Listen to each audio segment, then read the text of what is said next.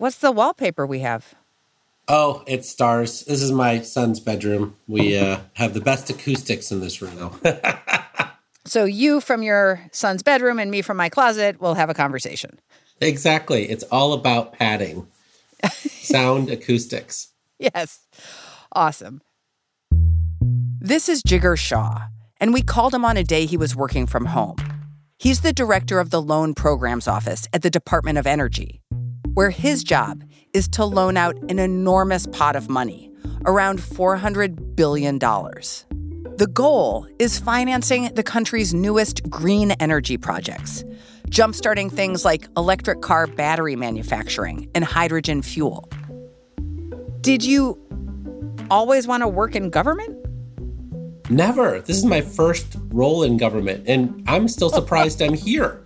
I mean, like, I just love the idea of all these new cool technologies that we invented, frankly, back in the 70s, actually finding, their success. The loans coming from Shah's office could have a major role in shaping America's energy future. I really do think we're going to look back at this moment in time and think this is when America got its mojo back. Welcome to The Journal, our show about money, business, and power. I'm Kate Linebaugh. It's Tuesday, June 13th.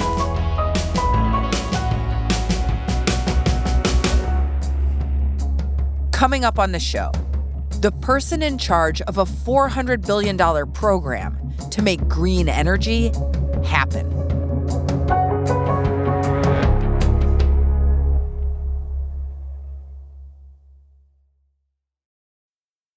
This episode is brought to you by Vonage. With Vonage Video API, your developers can easily create custom video experiences tailored to your business. Enhance every conversation with live video, whether it's delivering faster tech support, improving customer service, or enabling interactive meetings and events. Unlock the true video potential of your business. Discover how at Vonage.com.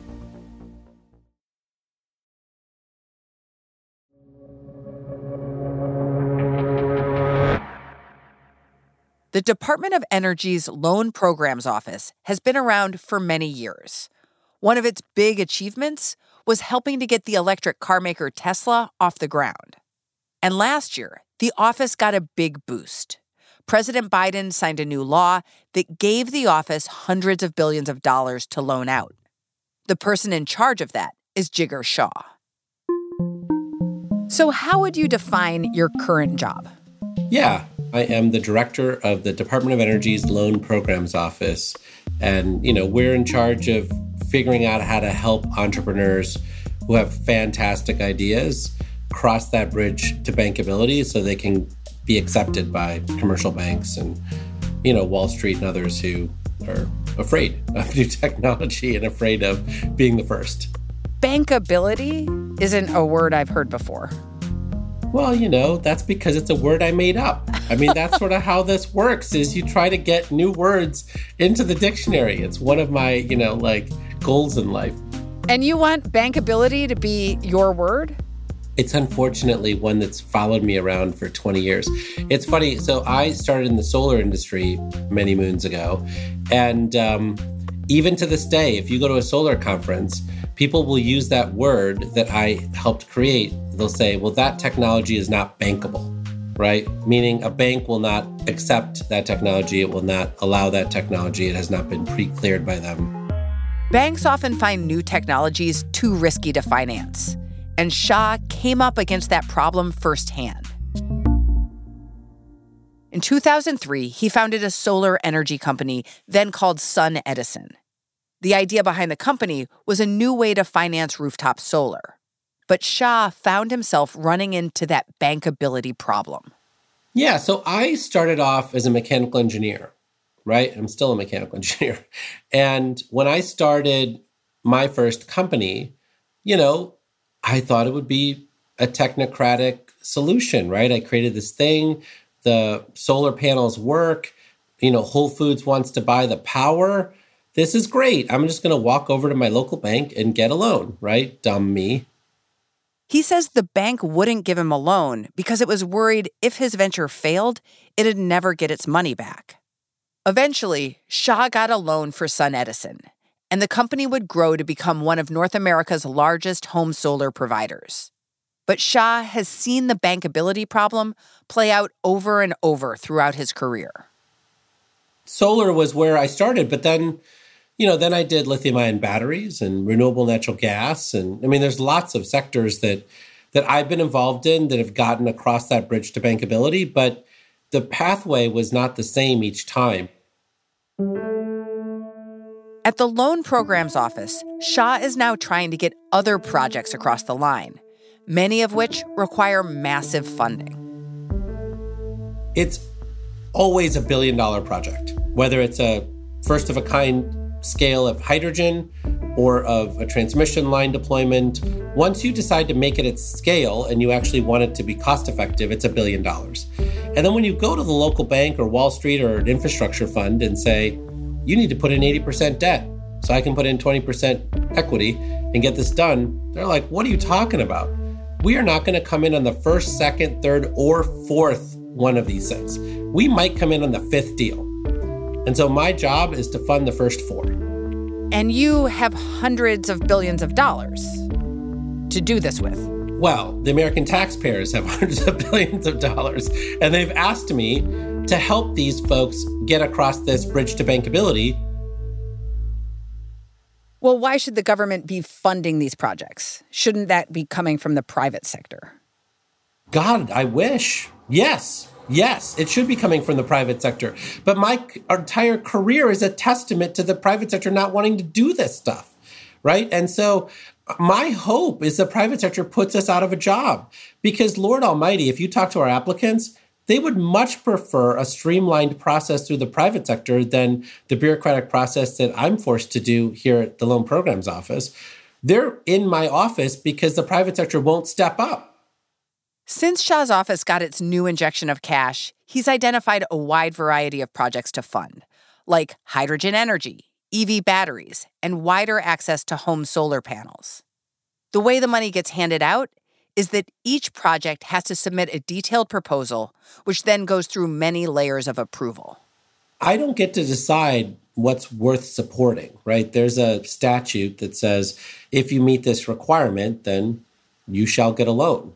Right? So all I'm doing is checking to see whether they qualify to get the loan.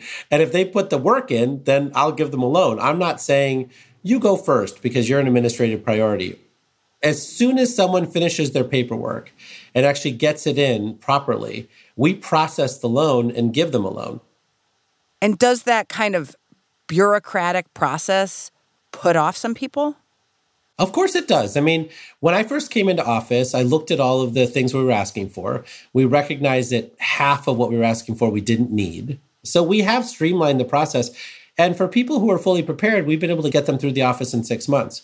But most folks take a good 12 months. And, that's what the taxpayers require us to do. They require us to make sure that we're really protecting taxpayer dollars through the office.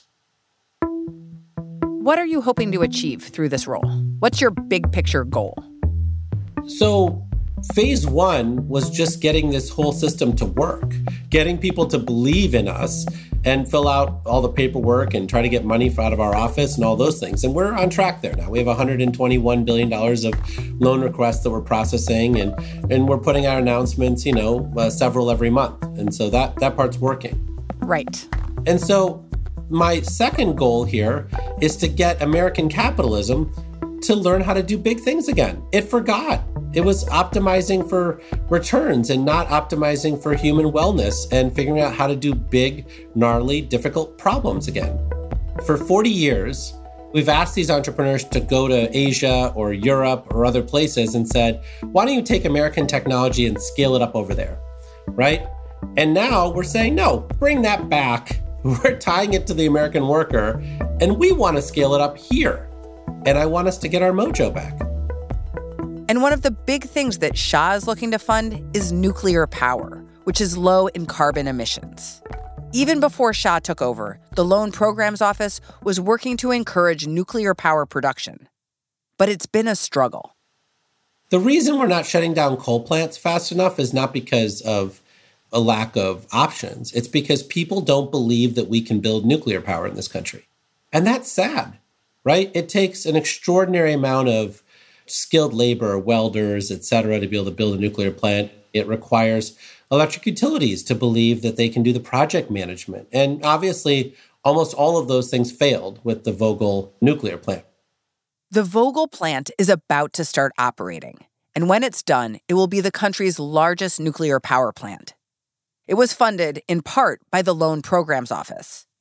But it took longer and cost more than it was projected to. Through sheer persistence and grit, we're going to get that thing turned on in the next couple of weeks. And we're going to have the first new nuclear reactors in years here. And now Tennessee Valley Authority is building nuclear reactors. Ontario Power Group in Canada is doing it. We have a partnership there. I've got 20 utility companies calling me saying, you know what, Jigar? I didn't believe that my people could do this, but you've given us the confidence to try again. And that makes me feel fantastic. But some lawmakers in Washington aren't on board with what Shah's office is doing, partly because of one deal that went wrong over a decade ago. That's next.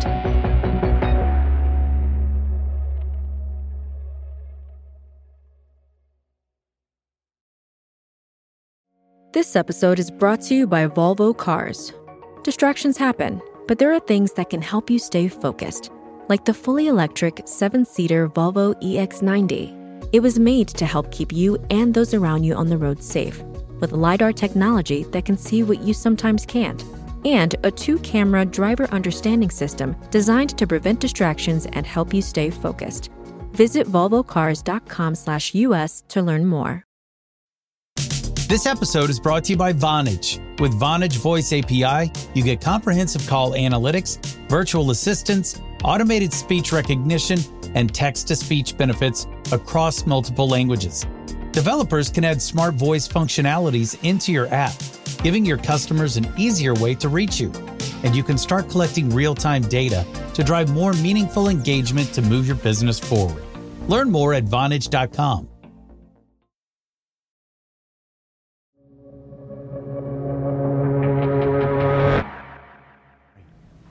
It began in September 2009 with Vice President Joe Biden on a video link announcing a federal stimulus loan for Solyndra. Solyndra was a solar panel manufacturer in Fremont, California. The company was granted more than $500 million in government loans under the Obama administration. But then, about a year and a half later, Solyndra failed. Solyndra filed for bankruptcy in August, closing its doors and laying off more than 1,000 employees. Solyndra defaulted on its government loan, and the Department of Energy also found it had misrepresented facts to get the loan in the first place. What has the impact of Solyndra been? It was a bad decision, right? It wasn't illegal. There wasn't any corruption or whatever else, but it certainly did not meet the reasonable prospect of repayment, right, which is the standard we have now. We have really top-notch risk managers now and portfolio managers, so that deal would never make it through this office. But, you know, the program was dormant for 10 years because of that. What if your office backs the wrong bets? Like, what's the risk? We will for sure. We will for sure. But, you know, like, we have to get comfortable with risk in this country. Now, we're really good at what we do, to be clear. I mean, it is no picnic to get through our office. And so every single company that we give a loan to deserve that loan. We still take execution risk, so they could, like, not execute well, and we would lose money on that loan. And that's okay. The Secretary of Energy has said that multiple times on stage. So has, you know, have folks in the White House, et cetera. And so, you know, when it occurs, which it will occur, we'll see what the political, you know, blowback is, depending on which company, in which sector, in which state fails first. But there will be failures in this crop of loans that we're putting out the door as well. How much do you feel partisan politics in your job? I'm sure it's there, but, you know, I mean, I'm not a partisan. I mean, I've tried my best every day to build hard infrastructure, and a lot of that's in red counties and in blue cities and all sorts of places. And so, I'm a problem solver that tries to solve things, but I'm sure that partisan politics will enter my world at inconvenient times on a regular basis. And do you fear or do you think that the results of the next election could change your mandate? I can't think about that, right? I've been given this gift where, as someone who immigrated here from India and grew up in a small town in Illinois, I've been able to, realize my dreams in full. And I've been able to help the next generation of entrepreneurs find that same sort of opportunity. And if I only get to do that for 4 years, I think that's great. Right now, I feel like I'm where I'm supposed to be. I'm helping inspire people to do more than they thought they could do, right? And it's awesome. We are helping people get off of coal, figure out solutions to clean drinking water. I think we have to commercialize those technologies here first before we do that. Jigar, thank you so much. My pleasure.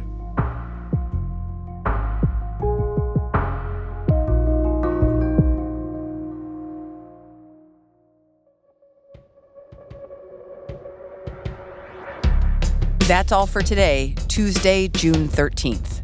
The Journal is a co-production of Gimlet and The Wall Street Journal.